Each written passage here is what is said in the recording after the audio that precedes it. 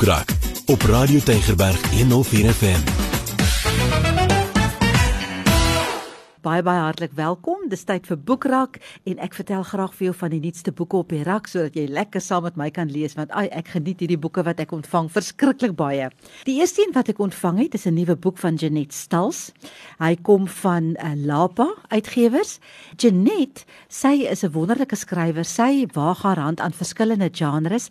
Sy skryf spanningsfiksie, sy skryf historiese fiksie, sy skryf romans en sy het 'n klomp mense wat haar volg en graag haar boeke lees.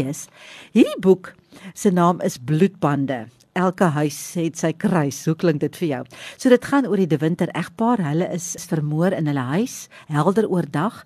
Daar's geen tekens van 'n striweling nie, niks is gesteel nie, daar's nie leidrade agtergelaat nie. En speurdersant Luna Joubert, sy kom met haar katoe en haar skerp sesde sintuig. Sy moet hierdie raaisel gaan oplos. Maar waar begin 'n mens nou?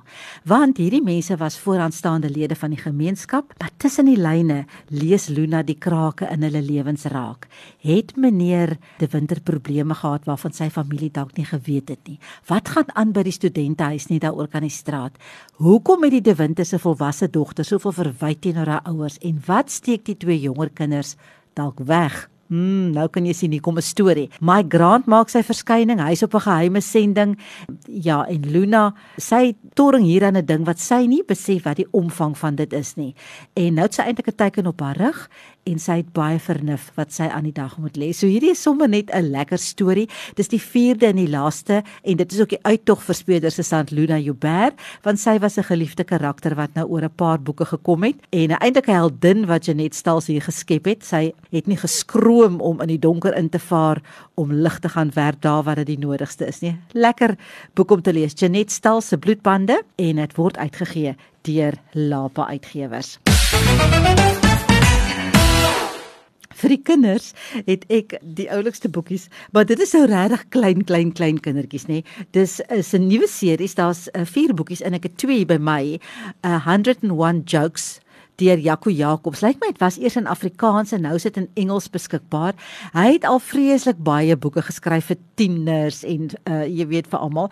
En hierdie wat ek nou hier het is, laat ons gou kyk hierso, 101 knock jokes. Kyk hier, ek gaan nie eers vir jou van dit lees nie, want van dit is eintlik so, ek dink Anton sal dit geniet, want dit is nie, dit is eintlik so eenvoudig en daarom is dit seker so snaaks.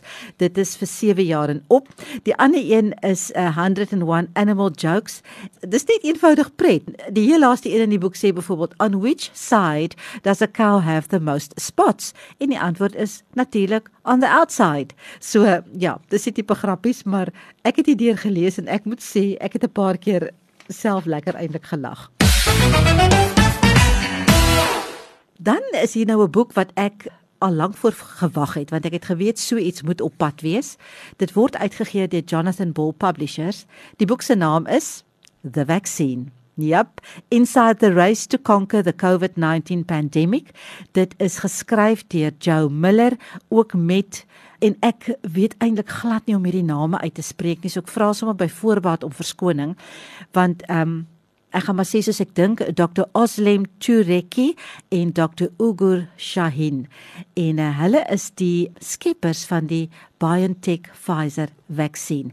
So, wat gebeur het nie, nog voor COVID-19 was daar 'n groep wetenskaplikes in Duitsland wat bymekaar gekom het en hulle was onder leiding van hierdie 2 mense wat 'n egpaar is. En hulle het toe al begin om 20 verskillende potensiële vaksines te ontwikkel en te bou. En soos hierdie COVID-19 pandemie gesprei het oor die wêreld, het hierdie mense, was hulle in hierdie desperate resies om nou hierdie hele proses te bespoedig en hulle toetse gedoen en kliniese proewe gedoen. En dan het hulle nog tussendeur moes hulle nog kophou met die politieke inmengery wat gebeur het en natuurlik hulle moes die ondersteuning kry van die farmaseutiese industrie. So hierdie hele boek laat skyn die lig op wat eintlik agter die skerms gebeur het, hoe hierdie deurbraak eintlik gewerk het. Dit vertel die storie van hierdie voorlopers wat hierdie geveg saam met ons geveg het teen COVID-19, wie se ontdekkings nou help om klomp verskillende goed aan te spreek, nie net COVID-19 nie, maar daar is ander siektes ook. So, dit is 'n wonderlike deurbraak wat hulle gehad het, dit is 'n groot prestasie wat hulle, dis een van die prestasies van ons tyd, en daarbey was betrokke hierdie egpaar, meer as 60 wetenskaplikes, politici en verskeie ander mense. Dit is 'n resensent sê, more suspenseful than a novel. This is to real life story of an extraordinary race against time to save the world. The Vaccine, en geskryf deur Joe Miller, word uitgegee deur Jonathan Ball Publishers. Kom ons gaan bietjie heeltemal in 'n ander rigting. Die volgende boek word uitgegee deur Barnabas Publishers of Christen Lektuurfonds ook, is geskryf deur Johan Silje. Die titel daarvan is Ons sal sterwe, ons sal lewe. Dit is gedagtes oor verganklikheid en ewigheid. Nou jy weet, ja, dit vertel eintlik nou vir jou waaroor gaan hierdie boek, want ons elkeen weet dat ons elkeen van ons iewers deur die hek van die dood moet gaan, né? En met COVID-19 wat verby is, het ons gesien, dit kom nader aan 'n mens as wat jy dink, dit raak dringender, dit raak duideliker. Daai hek staan oop. Hy skryf in hierdie boek, dit is 'n deurgaan, dit is 'n nooi tot die binnetree van 'n nuwe landskap, met nuwe horisonne, en 'n heerlike lewe by God, 'n ewigheid sonder gebrokenheid en verganklikheid. Hy sê ja, die dood is dodelik, maar God se trou maak die hek na die hemel oop. En dit is hoe hierdie boek gaan. Dit is so 'n eerlike boek, dis mooi verwoord, maar ek moet sê, dit is roerend mooi geskryf, vol verwondering, maar daar is ook humor in, en dit is ons nou 'n wonderlike ding, want dit haal sommer die angel uit alles uit. Ek wil gou gesê, hy kom so in 3 gedeeltes. Die dood is dood, is die eerste gedeelte, hy praat oor hel, wat is die dood, 'n tyd om te sterwe, ensovoorts. Die dood is 'n deur, dan skryf hy daaroor, is die lewe die moeite werd, lewe voor die dood, om te huil met hoop, ensovoorts, en dan, die dood is lewe, dis waarmee hy eindig, hy praat oor die toekoms, die einde is die begin, en dit weet ons tog. So ek moet sê, hierdie is 'n besonderse boek, dis 'n boek met hoop en troos, en ag ja, en maklik om te lees, en die skrywer het homself so mooi verwoord. Ons sal sterwe, ons sal lewe, geskryf deur Johan Silje, uitgegee deur Barnabas Publishers. Dan het ek 'n riller van 'n boek hierso. Sy naam is The Heist Men. Word uitgegee deur Penguin Random House, en jy gaan nou op die punt van jou stoel sit die hele tyd as jy hierdie boek lees, en jy gaan hom ook nie kan neersit nie.